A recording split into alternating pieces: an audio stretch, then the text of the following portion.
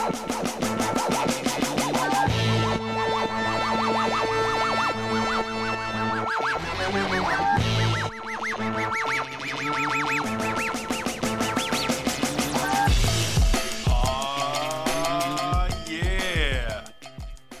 is a little extra Lambo coming to you live from the palatial palace of the South Hill Studios, Spokane, Washington. I am your host, Kevin Lamberting. Just wanted to create another podcast for you that reaches a little bit better demographic or a little bit different demographic than our Hotcast One radio podcast that me and Albert Garza do. I wanted to bring different people from around the community, different friends who have their own stories and their own adventures that they're on. So our first guest will be none other than the owner of Crave Eats, Drinks, and Nightlife, my friend Jacob Miller. We talk about Crave. We talk about 2020 and how the bar business has been affected, how his business has been affected, how Sam's and Coffee has been affected. Sam's and Coffee is one of my favorite lunch spots, and when 2020 hit, the place that he was at and the location that he was at was an amazing spot, and COVID took that away from him. And we talk about that. We talk about the bar business itself. We talk about how he got into the bar business. So without further ado, I give to you Jacob Miller.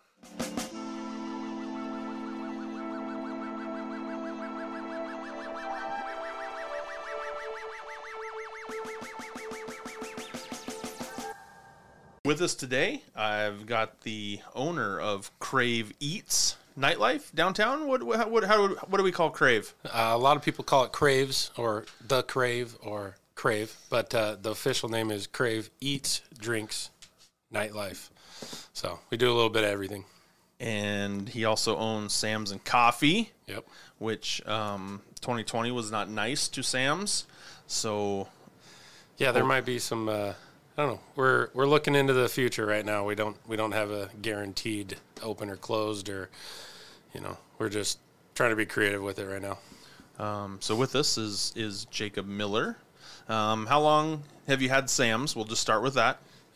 Sam's is about 2.5 years, so about 3 years worth of work into it, but it'll be 3 years in July. How did you get into that? That's your second business. Crave was the first, and then you branched. Yeah, so I had the bar. I've had the bar for almost 9 years now, and just kind of got tired of working until 2, 3, 4 o'clock in the morning. And I, being creative and entrepreneurial, I thought of a day job for myself. I think I need to do something still, and want to keep building businesses. So I started thinking about what I could do during the day, and coffee shop, sandwich, breakfast, lunch place would be good. Closed by 4 o'clock, get everything done by then, and still have the rest of the day like, all those people out there that have the real jobs that I've been told. So, we were open 7 to 4 when we were running, high, and it was You were in a great spot there. Yeah. You were at Pines in the Marabou Business District. Mm-hmm. They're building buildings all over that place. There was already established offices. Mm-hmm. There's a school there, right? There's a school. Or a middle school? Yep, right. It's a elementary school. Okay, Pines there. Yeah, just by right before Trent.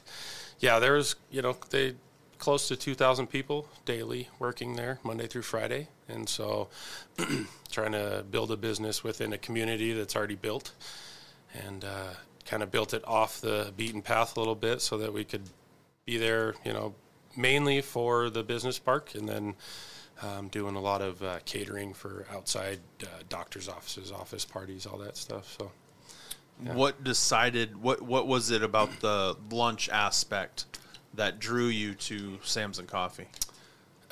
Well, I don't have any proper education in a school for being a chef, so all of my creativity comes from traveling and eating and trying everybody else's stuff, and of course, being a bachelor at the time, sandwiches. Sandwiches are really good for just about everybody. You can breakfast, lunch, dinner, those things, no matter what. So sandwiches, obviously, Sam's and coffee. It's not my middle name is actually Sam. Okay. So a lot of people ask me who Sam is. Well, there's no apostrophe in the title. So Sam's was for the sandwiches and coffee, of course. So we did full service espresso and big two-handed sandwiches. Oh yeah. Yeah. They're beefy. That is for sure. And mine is the egg salad sandwich. Yep. I don't think I had anything else. It was the egg salad sandwich.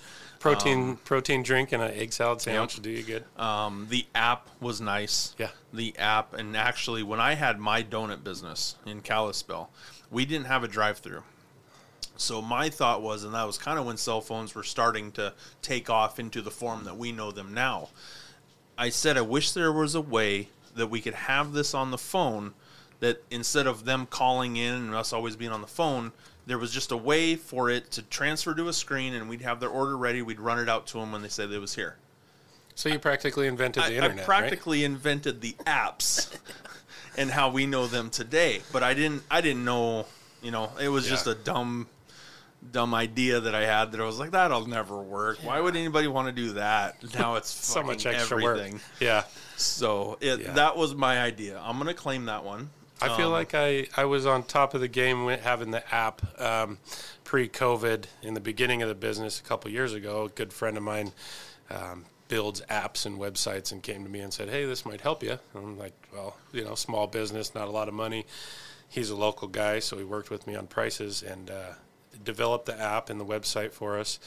And it was great. I mean, it paid for itself instantly. And then COVID comes around, and you see McDonald's and Arby's and Burger King and all these places. We have an app now. You can park outside. We'll bring it to you. And it's just I've been there. Gosh, I've had that for a couple of years. But so it's been an interesting trek being in the lunch and breakfast industry, coming from the late night stuff. So and we had the donut shop, and then we had breakfast sandwiches as well. But the best thing that we had was a cheesy cheddar, or a cheddar brat wrapped in donut, fried, and then glazed. Oh man, never a bad idea. It was a heart attack waiting to happen. It was a lot of calories, but man, I could not keep them in the shelf long enough. And then everybody would want them, and I'm like, I can only make so many. Yeah, I've only got 50 today. Yeah, so, and it was weird because then the next day you wouldn't have anybody come in. Yeah. So it was kind of dependent on the construction crews and where they were working. So kind of figure out their schedule. Had I been able to wait or been able to last another, I would probably 8 months, but let's just say 6 months, I'd probably still be in Kalispell. I'd probably have two businesses. Because who knows what would have happened. The high school moved in. The contract was up for a business called Semi-Tool, which they do computer stuff. Mm-hmm. And they do a weekly meeting where they give a donut to every employee for this meeting. That was like 1,500 donuts. I just needed 8 months. Yeah. 6 months, but 8 months. Yeah. And just couldn't make it happen. Couldn't make it. No. Yeah. We added a lunch, so we added a soup, we added sandwiches, we added like a wrap, and then I built a coffee shop as well. Yeah. So that was, and the coffee shop was probably the best part to bring everybody in when it should have been the donuts, but we had an awesome spot. We were in the Home Depot parking lot. Movie theater, Costco was across the street, and that whole area was just blowing up. Well, and you expect to have all those people there, and then you're like, can I get a small percentage of you to stop by and eat some food? Yeah. Well, that was right when the fuel prices went up. So my shipping costs just went through the roof. Yeah. And you can only charge so much for a donut. Yeah. I was at a shipping company here in town working for one of the low men on the totem pole, working the dock at a trucking company at that same time. And I was the first one to go. I was, which doesn't make a lot of sense to me now being in business, but dropping the lowest paid guy off. Probably one of the harder workers because I was trying to keep my job, and diesel hit $4.75, $5 a gallon, and you got to cut something. So, yeah. How do your shipping costs work? And you're doing two businesses, so do you order for both businesses? So, yeah. Or is it somewhat separate? It's separate. They are two completely different LLCs, so they're different corporations. But I kind of use my pull, being able to order with the consistency and the amount that we order from both of them at the same time, we do pretty well. So if we needed new menus printed, they were always happy to help us because we did so much with them. But it was still two separate accounts that, it's a distributor. We've got a couple Cisco and U.S. Foods, and then a couple of the fresh food and the seafood places, but mainly just locally ordered through Cisco or U.S. Foods, and once a week, twice a week, depending on how busy you are, they send the food over, and now you can order it off their app. Yeah, that app. You just don't even have to talk to anybody until the delivery driver drops it off. So, yeah. So you don't have a weekly lady that comes in, or do you do the whole order yourself?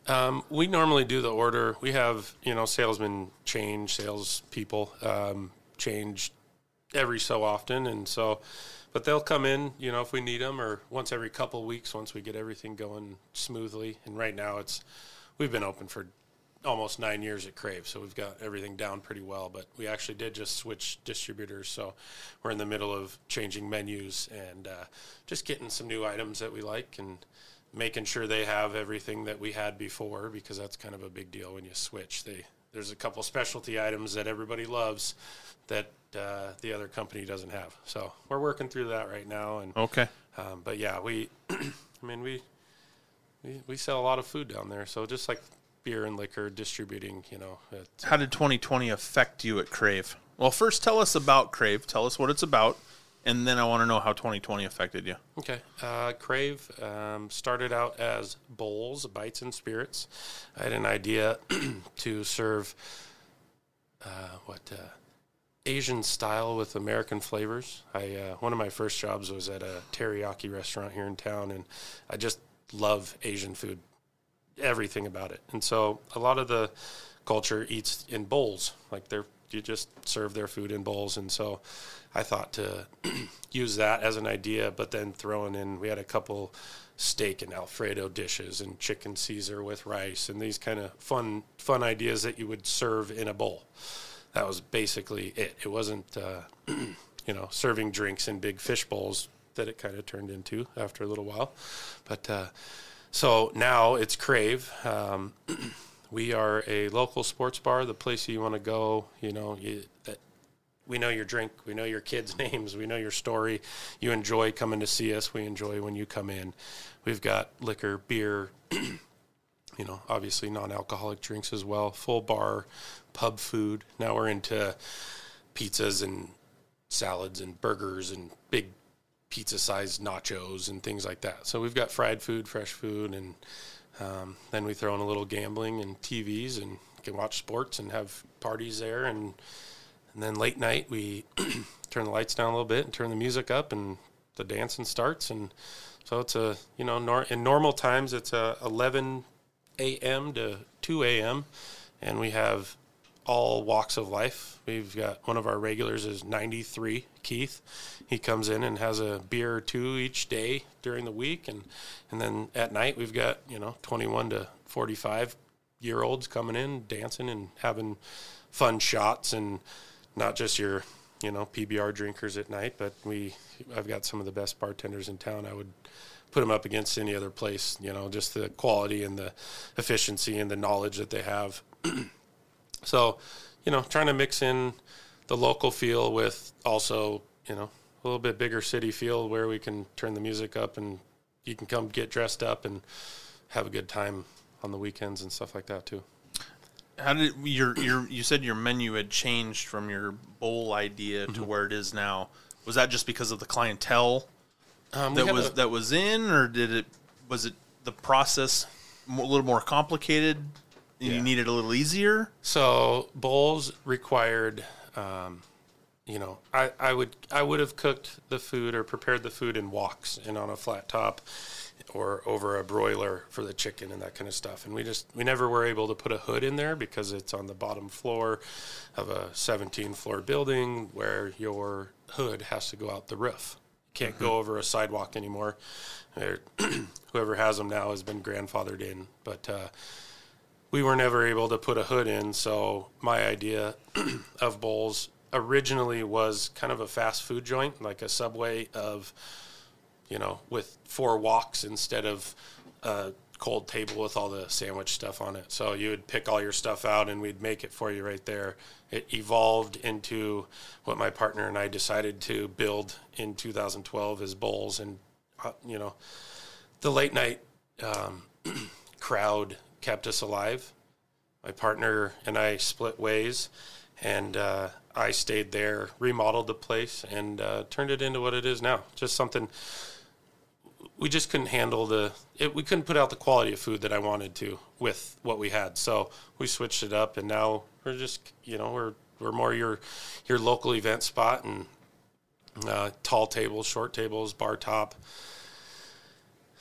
Good for everybody to come in. And it was. Do you have ambitions of going back to that bowl idea? Because I like the premise. Yeah. So one time I was over in Barcelona a few years ago, and I've thought about bowls obviously now for probably 10 years. And I saw a place called, I believe it was Walk to Walk, and that would be walking to a place that serves their food out of woks. And it was a great idea, and is exactly what I'm talking about, where you pick the protein in your base, rice or noodle, and then you put your veggies in and your sauce, prepare it for you, and you're out in 3 to 5 minutes. And it's just a walk through. And so it's either going to be a food truck or a small fast food restaurant eventually in my life. I'd hope to have that. And if it doesn't happen, it doesn't happen. But it's always a dream of mine. I love the food truck idea. Yeah, and that's where you can have everything in there. You can take the order, somebody's cooking it, and it's out in the snap of a finger. It's quick, good, fresh, hot food. And trying to rival some of the Mexican food trucks that are all awesome out there that can push out the food. What are the businesses around you? Is there enough clientele to do well? Yeah. I guess that's a bad question because you're not doing the bowls. If you were to do the bowls out of your food truck, where would you go? Well, obviously, food truck kind of like conventions or street fairs would be a part of it. And then bigger companies that have, like hospitals and Amazon-style businesses where a lot of people have lunch at the same time, and you go and park there for 4 hours, and you serve everybody food for that time, and then clean up and get out of there. Move on. Yeah, and you work your 4 hours, and then even late night stuff. A lot of the time there's a food truck out at night after, pre-COVID times, 2 o'clock in the morning, people are all hungry and need a little food to tide themselves over. And well, that hot dog guy that was down there, he cleaned up about that midnight to 3 a.m. time period. Yeah, we're cleaning the bar, and it's like, all right, who's on taco duty? Go get us 55 tacos from the food truck. So whoever wasn't on mopping or cleaning the toilets always got to go get tacos.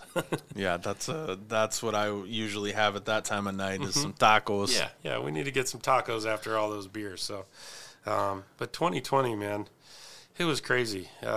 Started out the year, I've grown every single year, profitability and sales. There's certain things that have pushed me towards that, and that's the raising of minimum wages and costs. And I mean, I could have a legal size paper, a list of things that go up when those kind of things go up as well. So, as well as sales and. The quality of our product is just consistent. So we have people that have been there since the first weekend we opened. That's awesome. And it's just great. And so the first 2 months of the year, I had some transitional periods because we were hitting certain marks. And, once you pay enough taxes, they want you to pay them faster. So the beginning of the year was a little stressful. We had some bigger bills that we were used to. Got through those, got through February, starting to rock and roll. St. Patty's Day is around the corner, and we are, basically just shut down. And it was pretty wild. We didn't really, no one knew what was going on, and we all had to take it really seriously. And, what we were told was 2 weeks. 2 weeks. 2 We'll weeks. be right back. But yeah, so shut that down for about a month and a half, both businesses. And Crave was able to reopen, June, I believe, and got some help from the grants and things that the government was giving out to help restart the business, you're never ready to, in a restaurant, you don't plan to not have any sales. There's never a time where you're like, unless you're planning to do a remodel where you would be planning to not have any sales. That would be about the only time where, we have enough money to make us through the slow times, and then we get busy, and then we get slow. And the money started to disappear pretty quickly because there's bills. There's last month's taxes and this month's and rent and this and that. And so the first go-round of closing down was really kind of scary. And to get back open was amazing. And my employees, I could hire every one of them back at the snap of the fingers because they don't want to leave. And they're hoping that their unemployment lasts. But, I have to make the decision I would much rather save some money and open back up and be successful than waste the money trying to while we're just, burning the money out. So some people were making more on unemployment than they were at their normal jobs, which just blows my mind. Yeah. And that extra money was for, I would imagine, for bigger cities. Spokane really doesn't, we're still affordable to be here.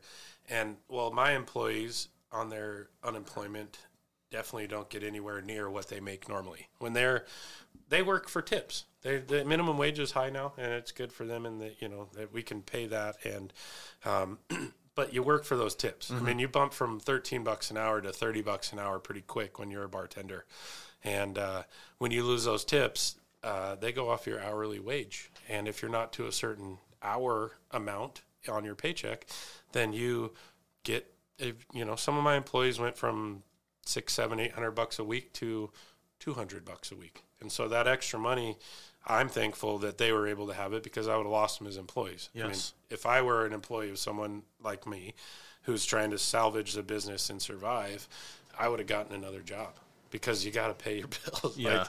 And when you're making that kind of money and then it instantly stops, what do? You can't just, your lifestyle, you gotta adjust. But it's just a scary time. And so we opened back up, rocked and rolled for about 3 months, and then they shut us back down again. So we had some of August, September, October into November, and then it was just shut her down again. And businesses that include food, the food goes bad. You don't just put it away. That was my next question. And it just saves until you open back up. Now, beer also goes bad, but not as fast as a box of lettuce and tomatoes and all the things. So also another thing about a restaurant is it's not very expensive to run a restaurant when you don't have employees and you're not buying any product. So I would say a good 35-40% of my outgoing is on food and alcohol, and then you got to sell it to pay all the other bills. And so it was and there was a time there it was just you and your cook just shoveling out orders to go. How much were you able to make back up with the to-go orders? The to-go orders was a slow and painful death. We didn't, you make enough. You got 2 employees in there if I wasn't there myself, which are, near $100 a day, and then your food cost. And so that pretty much takes the $300 to $400 a day that we made. We have really great food. We're known for some food items that we have, and people love to eat there. And it's really, I don't hear anything bad very often, but every once in a while you order a cheeseburger without bacon or with bacon and it doesn't come on there. Sometimes you do your friends like that, but hopefully the public doesn't hear it. He came back. I know he came back. I heard. Just to let you know, I came over to his house with bacon. No, I didn't, but I said I was sorry. So we did that as long as we could because I'm trying to keep people employed and I want to pay them, but it came to a point where it was just, this is too stressful for my GM. He's running, doing everything he possibly can. And let's just sit back for hopefully a month. And it was about a month and a half for the spike to come back down of COVID. And, 2020 was a ride, and I prepared to be stronger when we came out. So what did you learn what can you take from 2020 going forward with your business, with Crave? Efficiency and, the waste, and keeping contact with people so they know that if they're wasting food, that's their paycheck, that they're, or the money that I need to pay their paycheck is going in the garbage when you screw something up, or we have to refund, or, you just keep, my team's great. I have an amazing staff, and they all rock, and you just got to keep on top of them and make sure they know that they're making their money with what they're selling. And we've got some menu revisions coming up. We're going to cut a few things off that we didn't sell a lot of. I actually looked at all the numbers, and I had to go back to 2019 because I didn't have very good numbers. Yeah. 2020, nothing consistent. So, from the beginning of the last 9 years at Bowls, I've gone from probably 5% food sales to 95% alcohol sales to closer to 35% food and, 65-70% alcohol. And that really helps with insurance. What do you shoot for? What are your goal numbers? Minimum 25% food. Okay. And so if you're in 30, you're doing good. Yeah. And so your insurance goes off of how many people come through your door, and they take your sales and the average cost of what you sell, and they tell you how many people came through the door, and then they charge you for it. So if you're below 25%. Explain that again. Yeah. So in restaurants and alcohol establishments, if you sell a lot of alcohol, they're going to charge you a lot more because you're pretty much just serving people alcohol, which tends to produce accidents. Yes. And so once you hit 25% food sales, you are considered a restaurant, not just a club or a bar or a pub. And so more people are coming in there just to eat or to eat at all, and that helps with the accident happenings. And so basically you take your sales, you divide it by how many or what your average ticket cost is, and then that's how the insurance company charges you. And they charge you very hefty prices. And, basically it's there to make sure that you have an attorney for if there's an accident. Okay. My building's made of concrete and brick, so there probably won't be too many fires. And because we were talking about the garage door. Yeah. And what do I got to do to get this garage door? Because you were wanting to get open. Yeah. So what do we have to do? Desperate to try and get open, and then it hit 7 degrees outside, so I kind of skipped over that plan. But that is a plan for probably this summer. I'm in one of the older buildings in town, so we're on the registry for historical buildings. So I have to ask permission to change what it looks like on the outside. So probably the garage door is probably going to be more of just like a delivery window to the outside patio, as well as airflow in the summertime, and basically making it easier and more space to get drinks from the bar. So, yeah. And you really can't have outdoor seating where you're at, because that's a pretty busy sidewalk. Yeah, I've got I think 11, maybe 15 seats outside. Not very well, closer to 11. I think the capacity is 12 to 15 people, and it is right on the sidewalk, and you have to be 4 feet from this, and you got to be 4 feet from that. And when I first started, when I got my patio, you have to ask the city if it's okay, and the liquor control board and everybody. And then you have to ask the public to make sure that the public doesn't have any problems with it.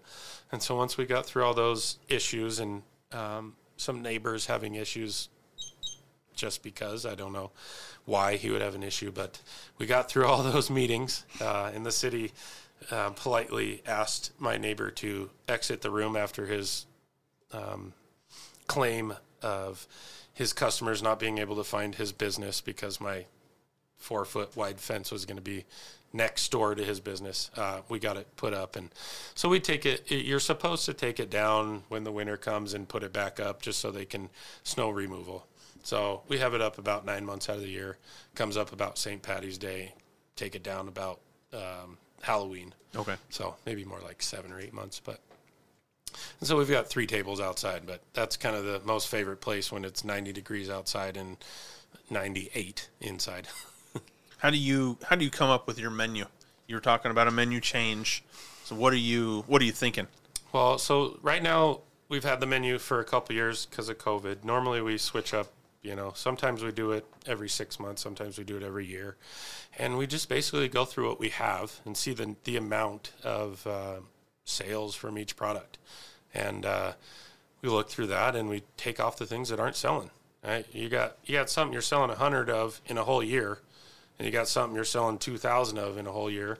Let's free up that space and either take that completely off the menu or add something that is newer, some new idea. So we take a couple of the burgers off that haven't sold. We have specialty fries. They're kind of like tachos, but with fries. We got a pulled pork barbecue fry, and our beer battered fries are awesome. You can do it with fries or not, or tots. And then, we went through those. We took off 3 of those, added another, put in a couple different special sides that we wanted, some beer battered pickle fries, and actually one of the favorites was buffalo fried cauliflower. And it is delicious. And I mean, for even for people who don't like veggies, this is killer. And it's nothing. You're not going to say, "Man, this is a great chicken wing." I'm gonna make the switch. But this is amazing. I mean, it's great. It's nice beer battered fried with buffalo sauce all the way through it. So we have fun. I get to have fun there. I don't have any rules. I mainly go off sales, and we have some things that sell really well, and then we try and think up something else that sells really well, and then we'll readjust later on down the road. What are you expecting out of 2021? Is it kind of month to month? Well, in the beginning I used to go day by day, and then I got to go up to week by week, and then month by month, and now we're steady enough that I can be sure that we'll have a business next month, no problem. I'm not going to shut down again. It's not going to happen. I can't afford it, and it doesn't work with business. So it's too expensive to reopen. So we're going to push through this. I'm just going to be positive that we don't have any official shutdowns, mandates happening. But I'm stoked about 2021. It's not going to hit a record level because we lost a couple months in the beginning. But from here on out, I mean, just the way the food's selling, the happy hour crowd that we have down there every day. I mean, I was down there today, and it was awesome. It's just fun to see people being together and smiling and laughing and, hopefully wearing their mask to the bathroom and stuff like that. So, I'm stoked for 2021. I think it's going to be good. About a year and a half ago, maybe 2 years ago, before COVID, I finally had made it. I finally had made it to the point where I didn't have to be the full-time employee that made sure it happens. I've trained my GM to take over for me. I have a great squad. I mean, Lance has been there since 2 weeks after we opened. Then I have another employee who's been there for just under 8 years, and then 5 and 6 years, and then a couple years for cooks because they kind of turn over. But they've been there. They're loyal, and that's good.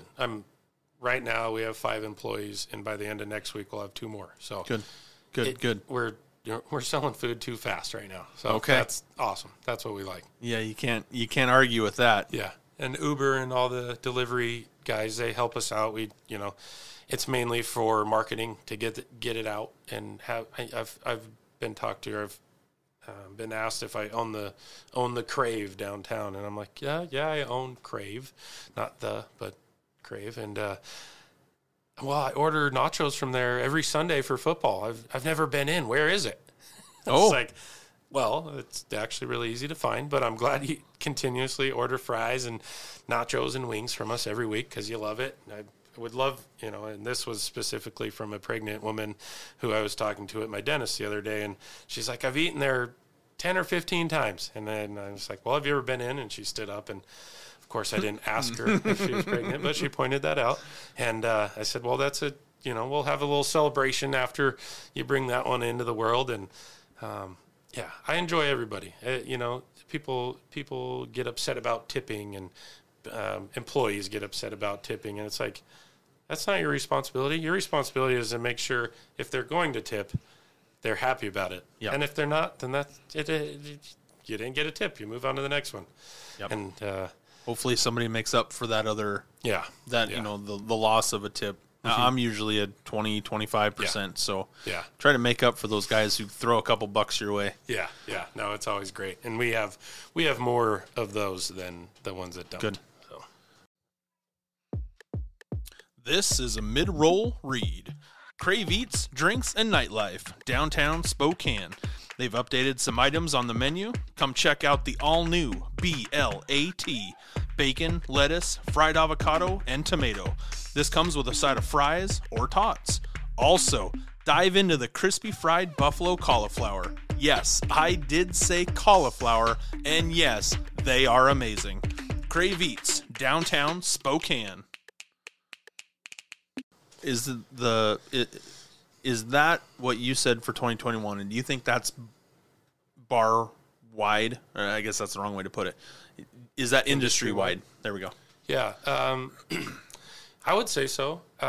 You know, I know a lot about a lot of business owners in town, and some people who didn't make it through this weren't following all the rules and may or may not have had, you know, we expect to make the money this month to pay all the bills next month.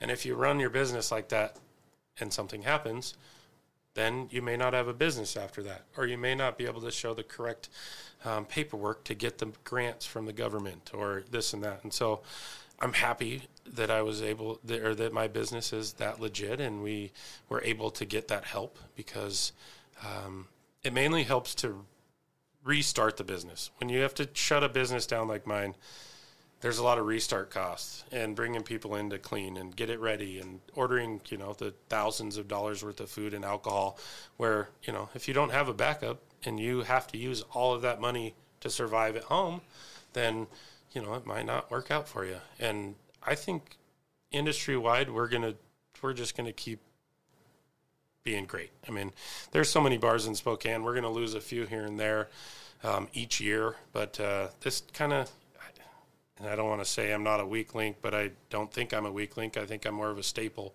But there was some weaker links, and it's okay. It's time to make a change and move on. And I mean, if my business failed, I would personally be okay with that, and I would move on and figure out how to make myself better. And you know, with Sam's, I may or may not open back up, but with my creativity that I'm trying to find back, you know, trying to get back again with all this sitting inside and not seeing anybody. And my creativity comes from seeing other people's businesses and see what they do better and well, and how I can take some of their ideas and use them as our own. And I've been out a few different places, and it's just kind of, it makes me happy and makes me smile to see everybody working and being successful, and, you know, trying to start new ideas. I travel. I like to go places. I've been to Europe a couple times, and a few of the sandwiches that I really wanted on the menu, I wasn't able to have at Sam's, just because we couldn't get the quality of product that I wanted, because they're mainly European. And it just... What was it? I'm a fat kid. I got to know. What was it? Well, I really do love the Cuban, and we were capable of doing the Cuban, but it was a sliced chorizo.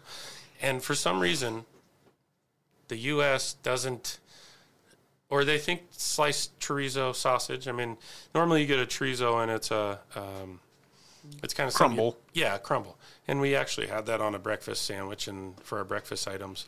But I just couldn't get an affordable. I didn't want to have a $15 or $16 chorizo sandwich. Now in Europe, you go to any bakery, any shop, anywhere, and they have, you know, there's 4 slices of chorizo on a slice of Swiss, and like the best French bread or Spanish bread or, you know, baguette that you can find, and it costs you €250, you know. And here I have to get that same sausage, which chorizo is one of the cheapest and easiest made sausages around. It's not the highest quality, but this summer sausage was a 2.5, 3 inch thick summer sausage. And I tried to get it, and we had to order it from Europe. And that's where the cost of... I can only imagine what the shipping cost is on that. I mean, you're talking brisket's $7 a pound when you get it, and this chorizo sausage was like $9.50, $10 a pound, and you're just like, I'm gonna have to go a different direction. Was it fresh when you got it? Oh yeah, I mean it was great, and the only thing I could get was like hot dog size ones, and it didn't work out. So that takes away. Yeah, it wasn't the right stuff. So yeah, you want a good avocado size. Yeah, I wanted to go over the edges of your baguette or your bread that you're eating it on, and just wasn't possible. So, but the Cuban was definitely one of my favorites, and I actually got to go down to Florida, and it's like wherever you go, what are they really good at? Let's go have everything. Mm-hmm. And where are we going to eat today that we haven't eaten before? So I don't know if I've had a lot of food because I'm fat, but I've never had. I don't think I've had authentic Cuban food before. So going down to Florida, yes. Miami would be. I would love it. Yeah, because I just eat everywhere. Yeah, and it's amazing. It's all just wonderful food. That's what I loved about Europe. I mean, the quality was always really good. And we were just talking about homegrown eggs, chickens that you have in your backyard. The eggs are orange and they're creamy, and the eggs we get from the store here are yellow, white, and old, and old, just not bleached. The same. But that's what they have there, and I just tried to bring a little flavor from my trips and my ventures off into the world outside of Spokane, and just bring my favorites back. But there's a good movie called The Chef, and it's actually I can't remember his name, but he's the director of the Iron Man movies, and he's Iron Man, his butler, or he drives him around and everything, and so he's the director of all those movies. Yes, and so he made a movie called The Chef, and it's all about the Cuban sandwich and how he made a food truck with the Cuban sandwich. And I like to watch those shows because they tell me that I'm either doing everything correctly or I better change some stuff up. Jon Favreau. Okay. Yes. Yeah. And Thank you, awesome. Google. Yeah. Yes, exactly. Thank you, Google. But yeah, you got to watch that show. It's a good one. Chef. Yeah. All right. From corporate chef to food truck champion. So I'm a pizza snob. You had talked about pizza there at Crave. Now, is that I haven't had your pizza there. Is that something you just started, or has it been on the menu for a while? Yeah, we've had it on the menu for a while. It's not it's not the biggest, most popular item, but we use a flatbread. It's about 10 by 4, and we just have a few different pizzas that we like. A good barbecue pizza. We got a Thai. We call it my Thai pizza. Chicken, Thai, peanut sauce, mozzarella, cashews, green onion, tomatoes, and some, sweet chili sauce on top after it's all cooked up. And it's just, everything's just really good. It's not, I'm not inviting the food shows in to find my new recipes, but we just put a lot of great items on food. We put them quality. Together, and just good quality. Yeah, and that's what I'd like, because you go someplace and you're like, I'll take the French dip, and you get it, and you're like, man, I could have waited to eat until I got home. The middle of that bun is soggy, but the outside's super hard. Yes. The meat's overcooked. Yeah. It's dry. You know that's not quality food. No. You give me a better effort. Yeah. I mean, I think our 4.5 to 5 points on, Yelp and Uber and Google and all those, maybe they're a little lower just because there's some people out there that like to make Karens. comments. But we got a lot of 5 stars. So. Good. Yeah. Now, do you want to talk about your new adventure that you've been cremating here, or not cremating, creating? I don't have an exact idea yet, but like we were talking earlier that I'm just trying to get my creativity back. It's been so down this last year, and just trying to survive and hold on, until we get through this. And so I do have a bunch of ideas, and honestly, I kind of want to go into the dog food business. The That's a little different than the bar life. You know, that's a little different from sandwiches. Yeah. The low overhead, you know, I built my bar and my sandwich shop to be too small to fail, to where I can make sure this place runs even in the hardest times, and to maybe find a new business that doesn't include food right now. And so I went to a couple restaurants last week, and that's when I started thinking about another restaurant.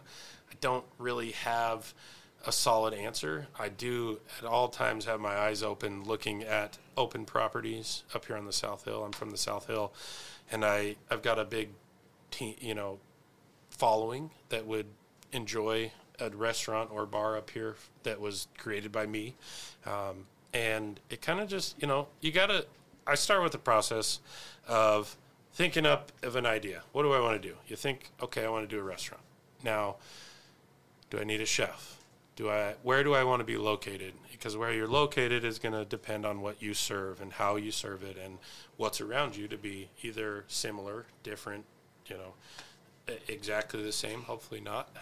I don't want to be the same as anybody else, but and so I'm still in the process. I've got a lot of ideas. I just moved out to Airway Heights, and so there's a lot of building going on out there. There's a lot of new people out there. There's a lot of turnover with the Air Force. So there's a lot of restaurants out there, and there's 2 big casinos, and a lot of, you know, where the attraction to a small bar like mine, there may already be a couple of them out there that so in my, you know, thinking of anything entrepreneurial, I thought of bringing something that they don't have. And what about keep going south? Keep going south from the casino area in Airway Heights down to that Amazon area. Yeah, Medical Lake area. There's a McDonald's there. Mm-hmm. There is, what's the country? Is it Country Cafe? Yeah. In the truck stop? Yeah. Mm-hmm. Yeah. Well, there's nothing else there. Yeah. You know, the bar and restaurant industry has become very expensive. It used to, I think, well, since I've been in it, it has continuously gotten way more expensive to run, and you have to be really good at it, and you got to have a lot of money to start. There's no just starting off a whim. We got lucky in the beginning because we were good at what we did, and then I evolved the business to where it's at now. Out there, I mean, there's possibilities. I've talked to people about opening some wine establishments or, you know, more of a pub and, you know, a little bit more classy out there. But, you know, financially, I'm ready to spend somebody else's money. And so I'm still lots of people are good at that. Still, yeah. And I want to spend somebody else's money so that we both make money. Mm-hmm. And I've had offers and just not in the right time yet. And when it happens, it'll happen. You know, I've got a couple of good buddies that own bars around town. Joe's house out in Millwood are a couple of good guys. Him and Chaz, they rock it out there, and they opened a month before COVID hit, and they're still alive. So that's good. They open back up, and it's just so. You know, do I jump on with somebody else? I had a bad experience with my partner in the beginning. He took off after about 6 months, and he was that common story that most people hear about bad partners. And he put me in a pretty low spot. And, you know, we dug our way out of it and continued business for 8 more years after that.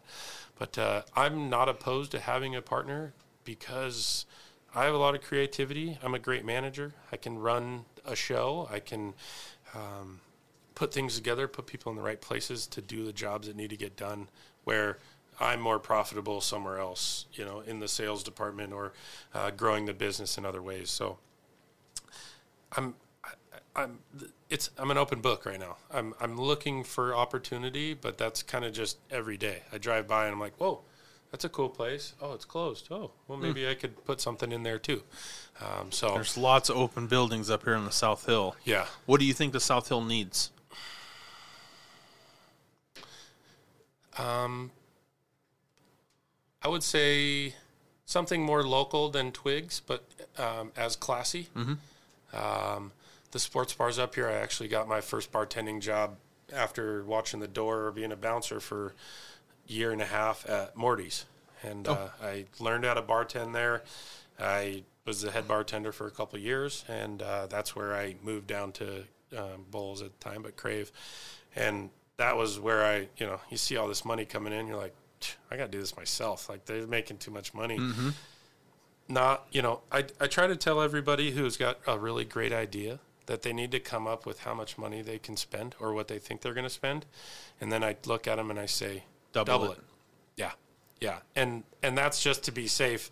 Let's maybe make sure we have more than that. And so we do have some ideas. There's a couple places open up that up here in Lincoln Heights. I'd love to be up here. I just, my vision of retirement or moving on from the workforce is to just not have to do the job of my business. And I'm willing to do the job of the business.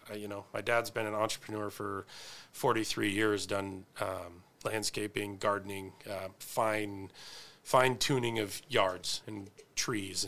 And so just trying to use what I have already on my tool belt and the people that I've gained as a team around me. And whatever I do, I'll do it because I know I'll be successful. I'm not going to jump into something because I don't know that I'm going to be successful. I mean, I've done it twice now. I tried to prepare better for sandwich shop. Construction costs, construction pushes out 3 months. Your loans start coming up, this and that. And the restaurant industry is never on time. It isn't. And so you got to be patient. And I don't have a set in stone idea. I actually had somebody call me up and said, I make too much money. I don't want to give it to the government, and I already have a ton of investments. I'm wondering if you have a good idea to start a business. And that was in November. And I'm just like, my head's spinning. It's COVID. One of my businesses is really not going to make it. The other one is closed down and quiet and dark. And he's like, well, it's, just send me an idea. And it's just like, it doesn't work that easy. It doesn't. And maybe somebody has a list of businesses they want to open up, but it takes a little bit more time than that. So I'm looking forward to that. I'm building my resume as a successful business owner to find that right person that, either wants to do it with me or pay for it, or, eventually I do it myself. But what about the dog food? What is that? How does that interest you? Because you smiled when you said that. Yeah. And you have a passion for dogs, animals. Yeah. What about the dog food? Are you making your own? Are you bringing in top quality foods? Top quality, yeah. Big time on quality. And that's everything I do is quality. I've learned quality from the beginning. It's just a small space with shelves and animal food and, leashes and stuff like that. It's very simple. And you can order everything from one place because it's all alike. I have to order all my food and drinks and alcohol from 5 or 6 different locations. So the easier it is to bring everything into keeping it as low overhead as possible and bringing something to a community that they don't have. And, I mean, honestly, it's still in Spokane County, so it's a little different than putting it right in Airway Heights. But, in that area, there's nothing like that. And, I mean, I spend close to $80 every 2 weeks on a bag of food for my dogs and good quality treats. And because my dog has dry skin, so I have to spend more money. Yep. And the places that I buy my stuff from have been around for close to 20 years. And when they opened up, I don't know if I was around thinking about it 20 years ago when this specific business opened, but I was like, what are they doing? Dog food and dog leashes? You're going to have a business doing that? And now I'm like... 20 years later, that's a good idea. I only have to have 3 employees. It's only open for a certain amount of hours. And it's really hard to steal money from that. You got to put all the money in the computer or it doesn't show. And so I'm looking for something that is simple. I don't have to do a lot of work for it. It takes some time to build it, and it takes money. But once you're building it or it's built, you don't have to do as much after that. And so I'm to the point with Crave that I've got, I have to be there a couple days a week to sign checks and make sure things are right. And I double check, new menus and things like that. But I really don't have to actually do the job of the business anymore. I can completely do every job. You have a staff that's like a well-oiled offensive line. Yes, exactly. That have played together for the last 3, 4, 5 years. They know how to run the business You're just overseeing your business. Yep. I'm just a really good coach, and I put my time in. I worked, 2 to 2 for 4 years, and had an employee to help out on Friday and Saturday, and then I did the rest. And now it's time to move on. And I've got, I've got a fiance now, and she has 3 children, and we all live together. So we're a big family now of 5, and I'd much rather be there than having to go to work every day consistently. So I'm to a point where I can decide what my next venture is. And that's what I want to do with the sandwich shop. I want to build it up as a caterer and bring in a couple good people and be there to sign checks after a couple years. And COVID hit, and it, it's basically, now everybody's working from home, especially in that area. Yeah. And they're talking, August, September, before they even bring people back. A couple of the companies are based out of Seattle, so they're going to take all of the restrictions to the fullest. And all their employees can work from home. Now, what happens in November when the flu comes back and then a couple more people get COVID, and it's like, okay, go home. It's all right. All 350 of you go home because we already know you can do it. Then my business is sitting there like, yeah, we made it. Oh shit. And they're gone again. Yep. So, I'm clear with that. I sold my house, paid off the business loan with a little bit of the extra, and so I'm virtually debt-free out there besides rent. And so it hurts, especially walking by. Because, like I said before, it was a good idea. Yeah. You had the clientele from everybody that was in the area, then they started working at home. Yep, exactly. So, and you tried, is DoorDash, so that let me ask you this. Is DoorDash, Uber Eats, what's the other one? Postmates. Postmates. Is that a sustainable business going forward? No, they take a pretty high percentage. Way more money than I would imagine ever agreeing to pay for if you were trying to start a business. But they're to get the word out. They take anywhere from 15 to 30%, depending on the company. And once you get down to 15 with one company, you can start to ask the other ones to drop their prices on you. But right off the top, you got to just say a $10 meal. You got $3 off the top that goes to Uber. Then you got an employee, and you got your food costs. And so basically what that did for me down at Crave, because we already had the other business, was get the food out there and make sure everyone knew we had it. And it paid for the extra cook to come in and work later in the night.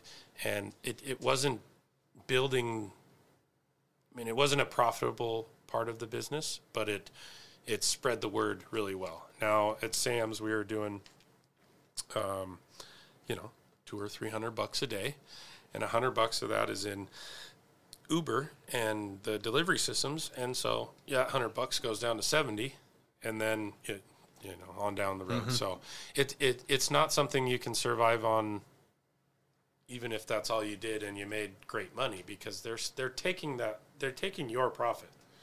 And then the rest of the money, your profit goes to you and your rent and your bills, and taking all that away is if that's what you're depending on. And that's what happened down at Craven, is why I was like, okay, let's stop. We got enough to rebuild. Hold on a second, Did you think about your own delivery service? Or is that an entirely different aspect? I haven't looked into it, but I was a pizza delivery driver when I was younger, and I had to have extra insurance for myself. I can only imagine what the insurance would go up to, having to send people out and be responsible for them driving. Maybe they're a great driver, but somebody else is probably going to hit them, or something. I didn't want to take on that responsibility and the cost of it, and it probably could have been done, but that's why Jimmy John's has everybody on bikes, because they probably don't have to spend as much on insurance for that. So, well, I know. For me going to Sam's, that was nice, but I think you are correct in that it was great. It's paid off. Let's move on. Yeah. Unfortunately, you don't want to see a good business die because of a pandemic, but it is what it is. Yeah. And if you can walk away from it with no hard feelings, no bitterness, then I think you're in a good place. Yeah, and that's exactly it. I can walk away without I mean, if I was going to go bankrupt from it, there would be a different idea going on here. But I'm looking to see if we can keep it out there. Honestly, I'm just doing it for the park and the management to see if maybe I can get a little bit out of it and that they can continue to have it. I guarantee somebody will pop in there once the pandemic's over and would love to have a business there. And it'll be great. But right now, it's not for me. So I worked at Subway when I was 16. I need to get paid a little more to make sandwiches nowadays. Yes. So. Well, I appreciate you coming in. We're at the Palatial Palace in the South Hill Studios. Yeah. So I appreciate you coming in, spending an hour with me, talking bar business. Yeah. How did you get into the bar business? How did you start Crave? Well, it was you and a partner, but yeah. How did that come about? I was a bartender at Morty's for about 2.5 years, and just had a vision of doing it myself. I've always been told that I've been great in public and people really like you.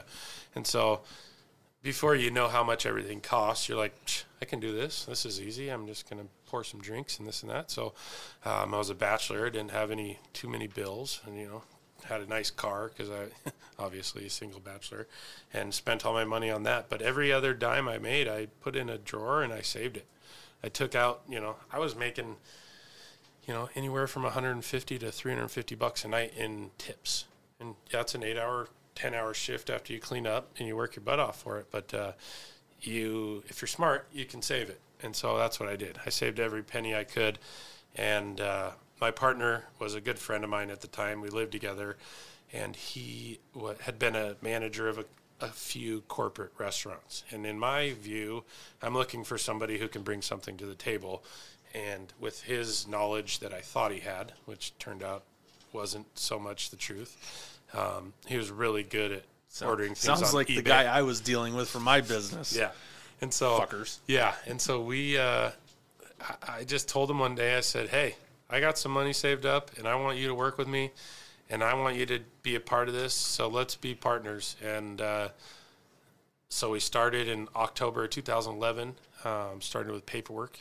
We looked at a bunch of spaces. We had, anywhere from 1,000 to 5,000 square foot spaces that we looked at, picked out where Crave is now. Used to be a print shop, kind of like a Kinko's. Had to completely remodel the whole place. I can see that, actually. Yeah, and it's basically the same. We just rebuilt the kitchen area so we could rewire it because it was just old. Wasn't set up to have kitchen ovens and that kind of stuff going. So redid all that, and I was a bartender, and I loved bartending. I was the face of the business. I was the one that kept people coming back. I had fun. I met people.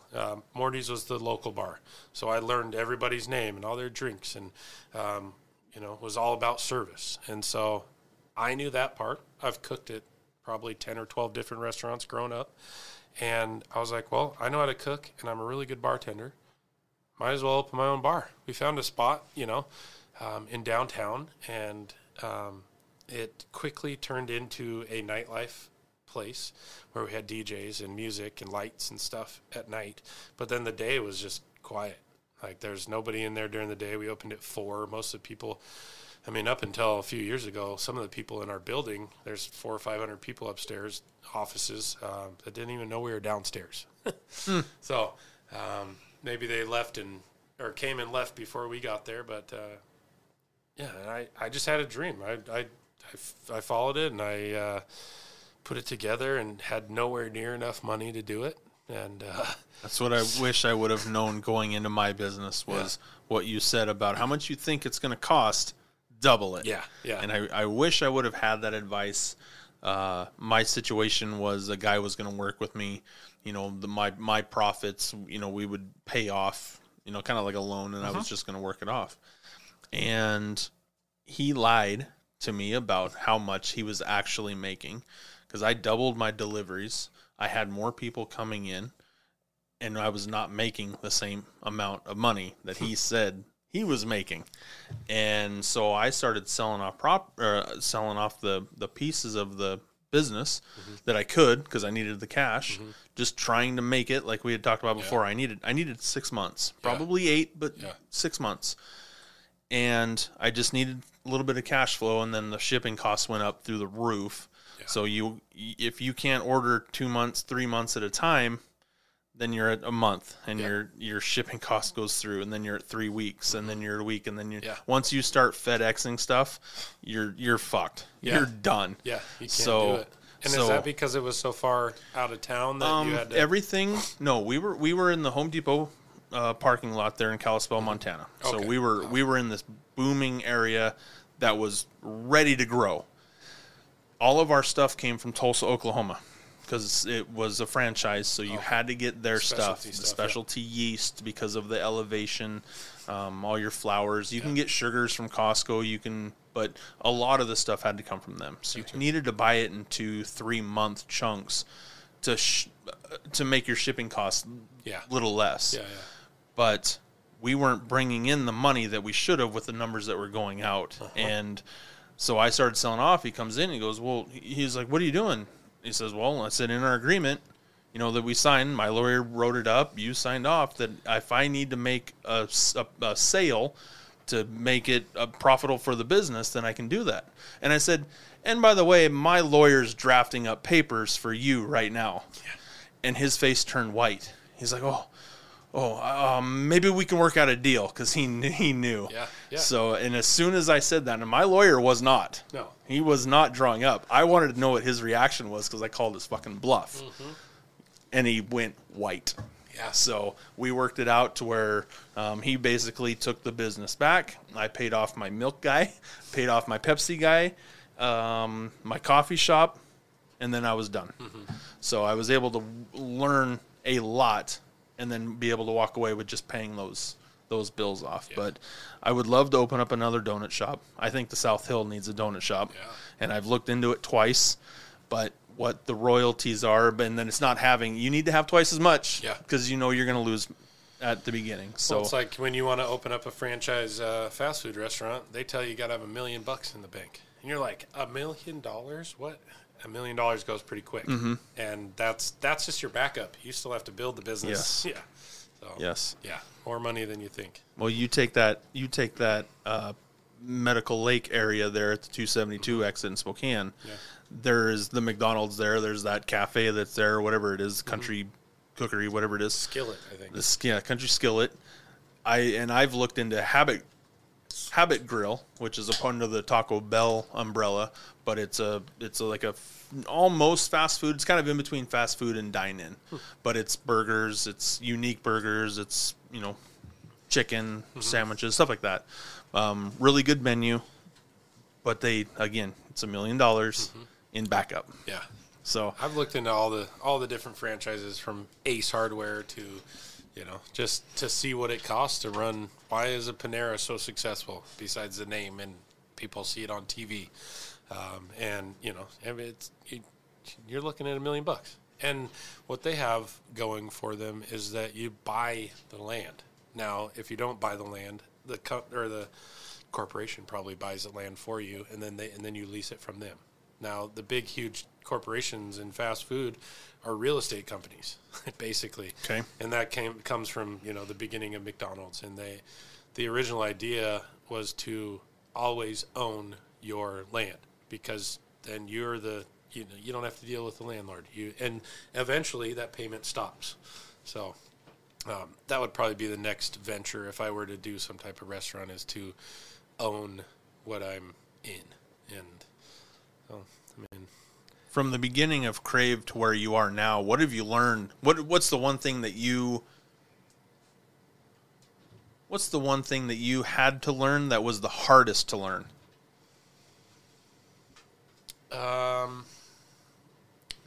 May or may not be the hardest, but it's really hard to work with family, family and friends. And I may be a little bit different because I understand what it feels like to have to fire your family, or tell them they have to come to work when they don't want to, or tell them not to talk back to you because you're the boss while you're at work. But yeah, working with family. Everybody, every time I talk about a business, I have family members that are like, "I'd love to work for you. I would love to have you work for me too." I would too. And I'm going to move on from that conversation. Thank you. But yeah, I think working with friends that don't respect your business, and family, and I love my family and all of them who have worked for me, and the majority of them have been great. And I've had some where it's just like, are you kidding me? Like, have you never had another job? Like, you don't talk to me like that. Or, like, I have to be able to tell you to go clean the toilet and not have your, at least turn around if you're going to roll your eyes. You know what I mean? Like, you work, I'm paying you a paycheck. Like, I'm not just doing this to be funny. Yeah. You have to find a friend who's going to work harder than you that knows that line. Yeah. And that was my GM, who's still there for over 8 years now. And he's been a good friend of mine. We weren't the greatest and we weren't as close as we are now in the beginning, but he's always been the hardest worker. And yeah, he gets frustrated. Everybody does. It's hard. It's stressful. Especially now. When it comes down to it, first off, if there's going to be a bonus, you're going to get it. And second off, you're going to work your ass off for me. And that's all I need. Mm-hmm. And you do what I ask, and I give you the responsibility that I know that you can handle, and we go from there. And so, yeah, I think it's probably, everything else is just day to day, week to week, order this, order that, try not to get too upset about, Google comments, and you move on. Goddamn Karens. Yeah. Oh yeah, it's been fun though, man. It's been a ride. I worked for 5 or 6 years without a paycheck because I was a bartender, and I didn't take the paycheck because I thought my business was more important than me taking more money. And that's what my business partner in the beginning didn't think. He said, I get my money and I don't care about anybody else. And so, he almost ran the business into my the ground. My accountant, because we didn't take a paycheck. Yeah. We paid our lease. Dogs are going crazy. We paid our lease. We paid our bills from the business. Mm-hmm. From an accounting standpoint, that was a mistake that we made. Yeah. You have to pay yourself. Yeah. But you have to know how much to pay yourself, because you don't want to take away from the business that you're trying to grow, which ultimately is going to keep paying you more down the road. Yeah. And that's a fine line. But that was a mistake I made, not leasing equipment, buying equipment. Mm-hmm. That was a mistake. Thinking too large scale for what was right in front of you. Mm-hmm. You've got to meet that goal first before going beyond it. Yeah. And things you learn. Things you learn, you take to the next one. And you got to start reading a couple books. And, I'm actually reading a book right now called Profit First. I've only read the first 2 chapters. But it's a fun book. The guy swears in it a little bit, talks some smack, and talks about himself, and, talks himself up and talks himself down because of things that we're all human and that we do. And it's about making sure the profit is there for you. And, you have to come to a certain point, and you have to have enough money in the business to be able to think this way. But once you're to that point, it's like, that's where I'm at right now. It's like, okay, my profit minus the expenses equal, and so I'm just trying to educate myself more and more. I didn't go to college. I went to college a couple times. I didn't finish college. And I've learned everything on my own 2 feet, School of Hard Knocks. I would imagine I'm close, building a business for somebody else and myself would be, probably my doctorate, my PhD recognition. I think college is overrated myself. Yeah. When you can go out and learn it like you did. Now, unless you're a doctor, you're a lawyer, you need to go to school for that. But most every other job, if places would hire you just to give you the experience you need, because if you can convince them that you're a hard worker, that should be enough. Mm-hmm.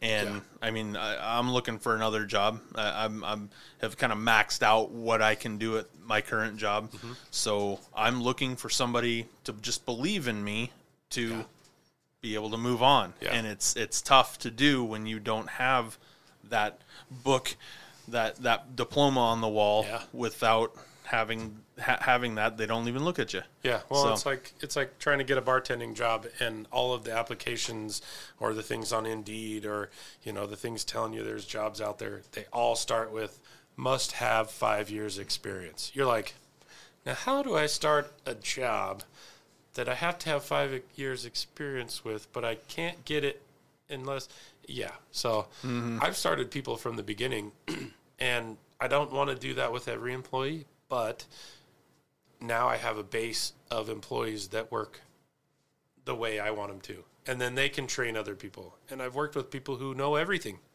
but I'm the person that if I had to, I would go to work at any restaurant if I ever had to, and be the best employee they had. I wouldn't be the most skilled, I know everything, I'm going to do this my own way, even though you have rules already. I'd be the guy that's like, you tell me what, and I'm going to kick your other employees' asses. I already know how to do that job, but I'm not telling you I know how to do that job. And I'm gonna do great, and that's what I did with the bar industry. I started as a dishwasher at Boston's Pizza at like 15 and a half, and I worked my way up to cook.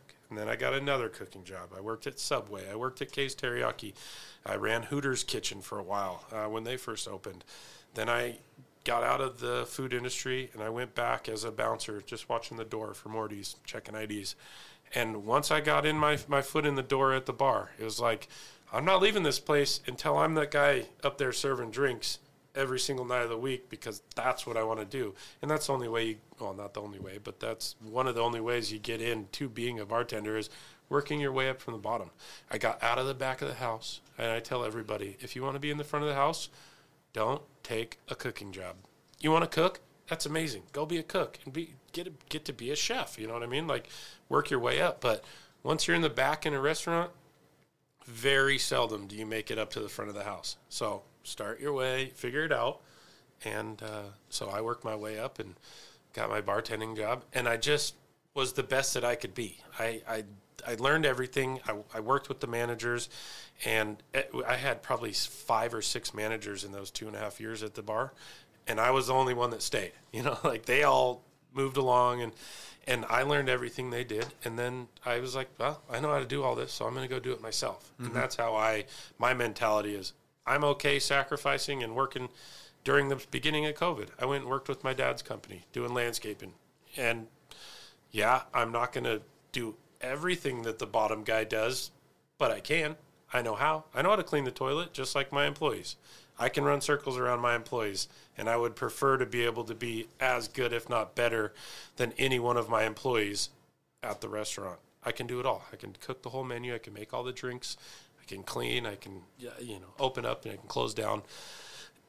So just doing everything the best of your ability, and if you're not really good at that, you're going to find out that you're not good enough at that, and I would know, and I'd be like, all right, I'm out of here. I got to go. I can see that. Try something else. When were you at Hooters? They first opened. I was one of their first. I was 19, and that's kind of scary to say that was 16 years ago. So yeah, I was 19 because when I turned 20, the manager was like, "Hey," I was just getting off shift, and he's like, "Hey, come on over for a drink," and I was like, Steve, soda? I got a party to go to, and he's just like, "You're not going to take a free drink?" I don't know if I ever told him I wasn't 21, but he definitely would have bought me a drink in our restaurant. But yeah, it was fresh open. What happened to Hooters? It was too there far away.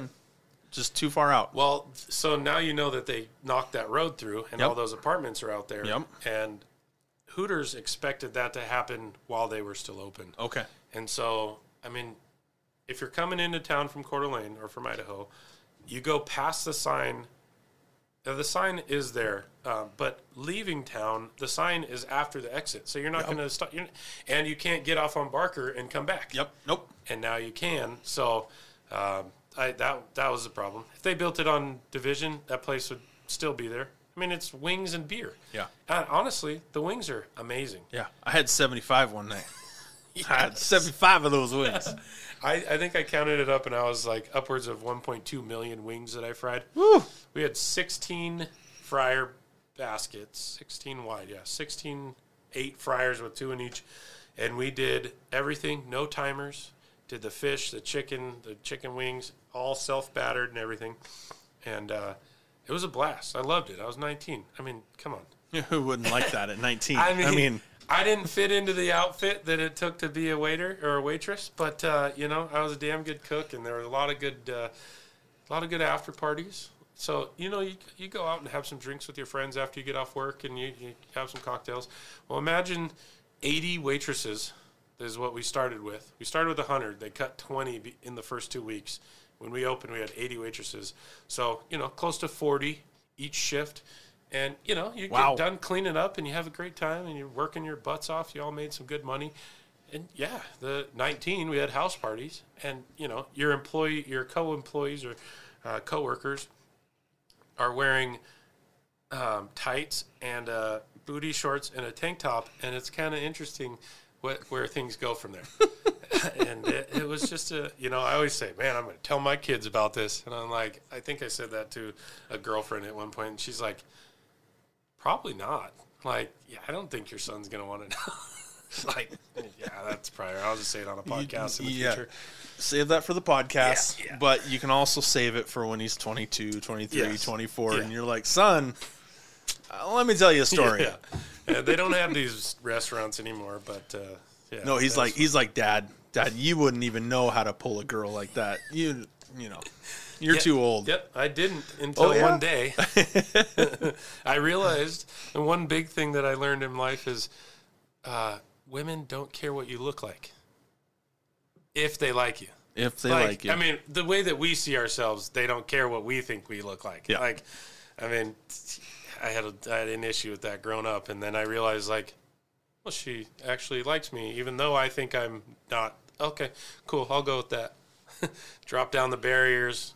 We're ready to go. I've said that to my girlfriend several times. I'm like, hey, I you can probably do better, but my personality makes up for it. I know that.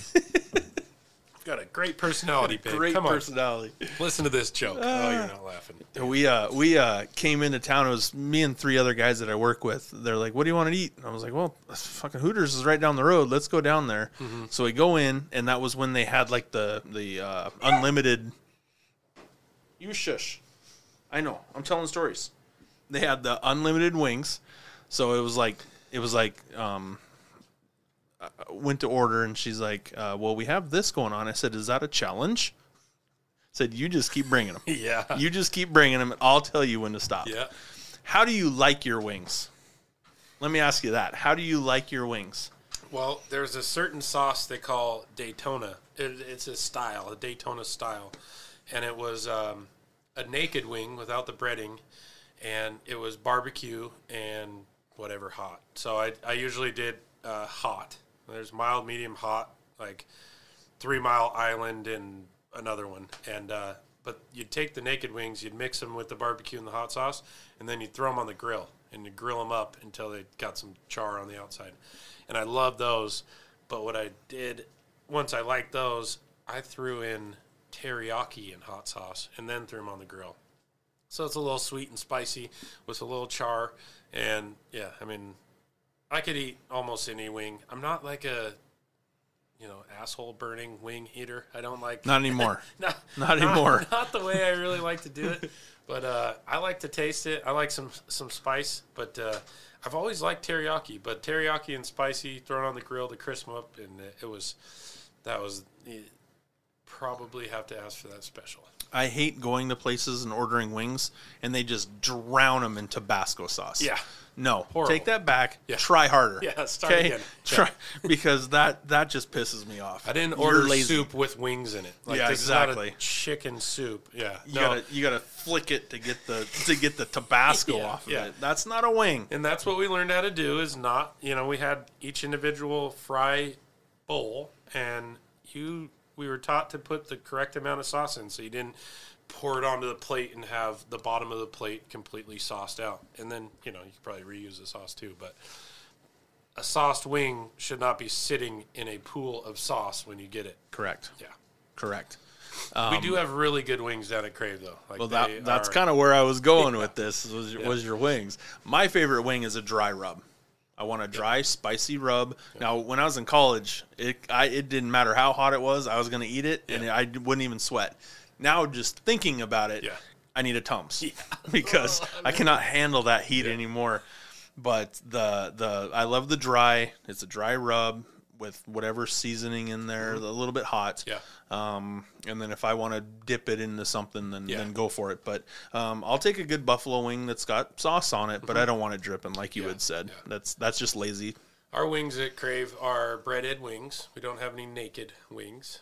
It was always fun yelling 50 naked wings or 50 naked breasts coming in, at Hooters, but we don't have that any down at Crave. But our wings are, I don't know, they're the biggest, heartiest wings that I've seen, and they do come breaded and with a nice dry rub on them, so they've got a good kick, a little spice to it, and then we serve them with your teriyaki, buffalo, sweet chili, barbecue, anything like that. So we do 6 and 12 with fries on the side, and one of our top selling items.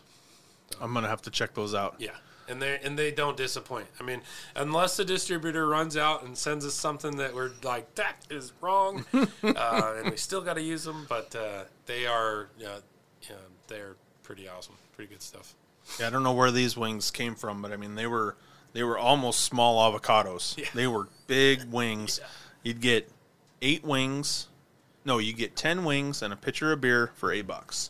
Yeah. So that's a great meal right there. Yeah. I'll take 2. Yeah, exactly. See this empty? Let's go again. Yeah. Yeah. So I'm always a wing guy. Yes, sir. Well, thank you for coming, man. Heck yeah, it was great. We are hour and a half in, which is about my time limit. Yeah. And appreciate you coming in. Appreciate the food that you had brought from Crave. I remembered the bacon. All right. What do you want to plug? How do we find Crave? Crave Eats. Crave Eats, Drinks, Nightlife. We are on your Facebook and Instagram. We don't have a website up right this second, but we're working on it. All the delivery, Uber, Postmates, Grubhub, yada, yada, yada. We're your local bar, awesome place. We'll remember you the second time you come in, or maybe your second drink. We like to have a good time, so bring the good spirits and come eat some food or order it online and have it at home. You're not going to go wrong. Jacob's a good guy. We've known each other for 5 years now or so. Tried my best to promote everything I could for you on Facebook and Instagram. Oh, yeah. And hopefully it helped a little. Yeah, maybe we can get out on a field and hit some freaking balls around again this year. That would be nice. We're getting ready for Vegas right now, so we're Are you chomping playing away. any more softball? I'm still playing softball, but I never get asked to play. Yeah. So I'm old now. I'm 42. Yeah, so. I'd ask you to play on any team, man. Yeah. Cool. We're leaving. COVID hit, so we were supposed to be gone next week. Now we're after my birthday in March, so we're 3 weeks away again. So we might get down there, maybe not. They might cancel it again on us, so we'll see how it goes. But yeah, well, I love sponsoring you guys, and now that we're working again, we'll get some ideas out there too. Definitely. See how we can help each other out. Remember, like that, hit that subscribe button. Follow along on Spotify, Google Podcast, Apple Podcast, PodCloud. Can't remember what the other one is. But hit that subscribe button, download the show, listen to the show, and then delete it. It's all free. And everything that you guys do with that subscribe button helps us out with sponsors. So, again, Jacob, thank you for coming in. Thank you. And we'll have to do this again. Yeah, right on. All right, man. Thanks.